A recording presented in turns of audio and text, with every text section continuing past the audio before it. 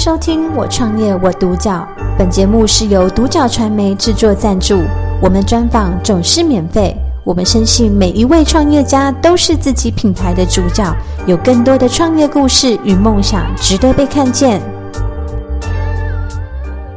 那何医师这边想要请教您，就是当初为什么会想要创立这个理想美诊所？那您的起心动念跟契机是什么？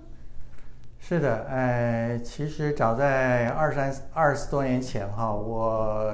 进入了这个行业之后，其实在我学习的那个环境里面，大家对美的概念好像相当的保守，尤其是当初的社会是一个蛮保守的一个社会，所以对美的要求和对美的一些想法看法，通常都好像不太愿意启齿，也不是大家一个公开的话题。我就是在那样的一个环境跳入了这一行，学习了这一行的专业知识，经过了大概将近10几年的一个学习路程，我感觉好像这个环境开始变了。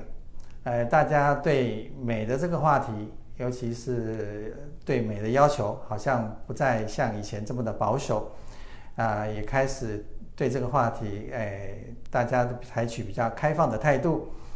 所以我觉得可能需要，在这个行业，尤其当初在这个台湾社会里面，好像能够提供这样子一个专业的美容服务的行业的医生，好像似乎不是很多。好像感觉上，这个行业是一个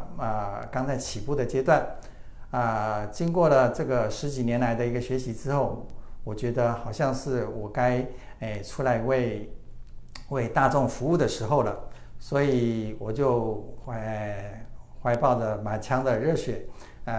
跳入了这个行业，然后进入了这个行业，开创了自己的小小的世界，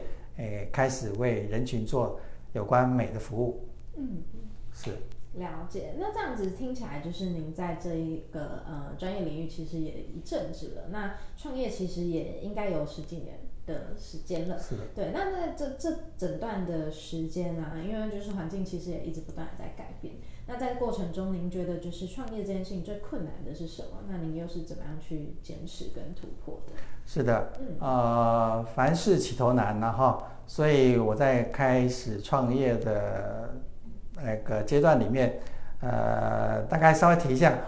其实我开业的那一天正好是921大地震的隔天。对，921大地震的隔天，对，然后所以我开业的那一天，其实诊所是停电的。是没有灯，没有任何的灯光，所以室内看起来非常的暗淡。我那时候心里想说，哎呀，这下子怎么办？好像开业的情况不是那么的热闹，也不是那么的实际，好像也不是那么的对，所以感觉上好像有一点挫折的感觉。但是，想到说我要将我的一些专业的技术，提供给大众。然后给一些需要美的人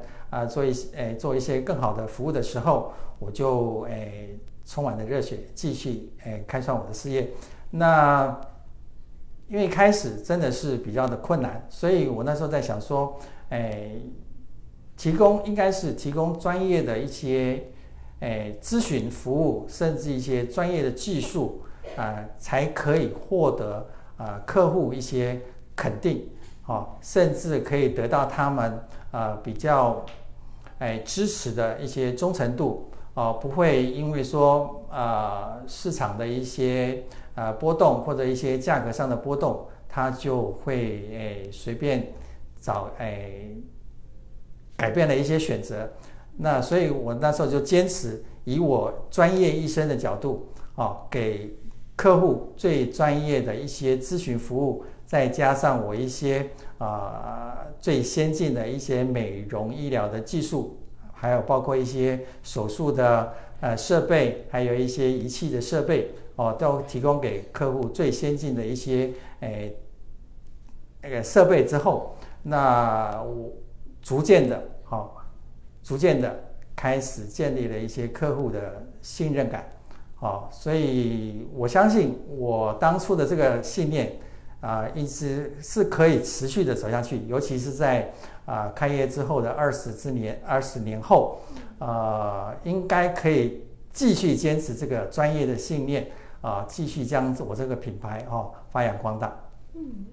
了解，听起来就是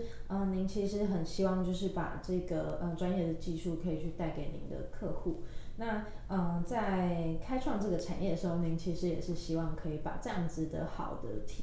专业技术去提供给需要的人。是的。那在目前就是做到现在为止，您希望就是您的这个理想美带给大众是什么样的一个品牌印象？又或者是说您希望就是在他们眼里这个理想美它是一个什么样的价值存在？好的，因为开业了将近20年的时间哇，这个社会的环境真的变化的很大尤其是在从当开始开业没有网络的时代到现在网络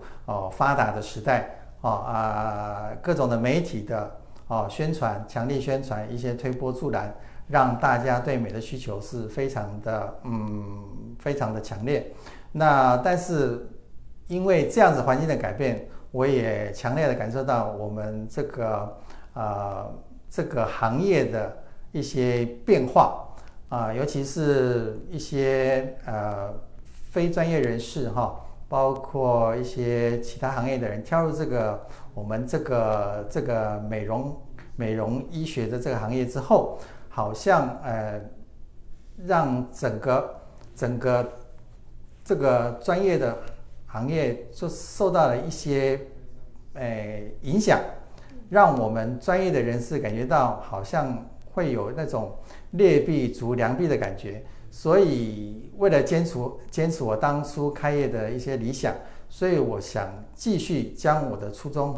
继续做发扬光大。那在这个过程当中，当然我觉得可能个人的一些力量可能会稍微单薄一些，薄弱一点，所以我希望说结合一些比较有同样的想法的，愿意分享的一些医生们能够加入这个医美的行列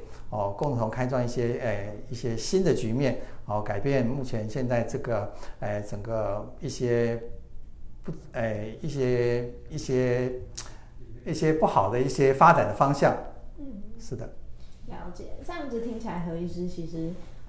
对于整个产业其实是蛮关注的，然后也希望说可以透过自己的力量去带动整个产业变得更好。那这样子就是在3到5年的这个时间内，您有什么样的就是比较明确的计划，又或者是说您希望这个未来可以透过什么样的计划去做到就是您希望的这样子的局面呢？是的，那当然话还是要讲回来了因为我们要发展我们的专业，当然就需要结合更多的一些专业人士。所以就是说在这个当然你一个事业的发展就是说不是短短的3、5年间可以看到开花结果的这个成果的就像我们的那个电子产业一样从早期到现在可能从早期的筚路蓝缕到现在的开花结果，我想也要1、20年的时间。我想3、5年的时间大概是我们打一个良好基础的一个起步阶段。所以在这个起步阶段的时候，我想希望说能够结合更多的一些年轻的医生，尤其是年轻的医生因为年轻的医生他们有不同的想法可以做一些不同的结合，然后为这个产业注入一些新的想法，一些新的活力，然后还可以就是说开创一些新的局面也就是说在这个产业里面，我认为说可以结合一些老干因为老干可以将一些好的技术，一些成熟的技术传给一些新知那就是所谓的年轻人。然后这个老干新知结合之后，我想这个产业才会有活力。所以在这个起步阶段的话，我想希望结合更多的一些年轻的医生们来加入这个行列，只要他们愿意将自己变为想把自己变为一些专业的人士的那种情况之下，我想我们可以携手合作，共创未来。了解。那这样子听起来，其实何医师也希望说可以去做到一个培育后进的一个模式。是的。对，那这样子在刚好就是跟我们最后一个问题其实有点结合，就是最后想要请教何医师说，因为现在有很多人他会想创业，那以医美来说，它其实是一个很大的市场，那也有许多人就是他是想要投入这样子的产业别的。那以一个就是经验者的，或者是说创业者的角度来说，您会给他们什么样的一个建议跟分享？如果他们希望可以进入这个产业的话。好的，当然这个行业是非常有诱惑力的，所以很多人都想跳入这个行业。我希望说，就是想进入这个行业的人，第一个他必须先健全好自己的一个想法。什么想法呢？就是说进入这个行业，你要进入这个行业，你就必须把自己变成一个专业的人士，把自己的能力提升到一个水平，并不是说你认为可以就可以了，是需要经过别人的认可，甚至需要经过国际的认可，你才能达到一个真正的专业人士，而不是你自己所谓的专业人士。这样子才可以提供给消费者更好的一些技术服务，甚至一些甚至给客户一些更进步、更创新的一些好的一些服务。是的。了解。那今天很感谢就是何医师接受我们的采访，整个就是过程中，其实我感觉到您对就是专业的一个坚持，就是您希望说就是在这个产业里，如果有好的医师，或者是说有不管是大众也好，或者是消费者有更多的这样子的专业知识的认知的话，其实对整个产业都会是更好的。是的，是的，没错。那谢谢何医师接受我们的采访，那就是我们可以跟观众 say goodbye。好，谢谢。感谢收听《我创业我独角》，本节目是由独角传媒制作赞助，我们专访总是免费。你也有品牌创业故事与梦想吗？订阅追踪并联系我们，让你的创业故事与梦想也可以被看见。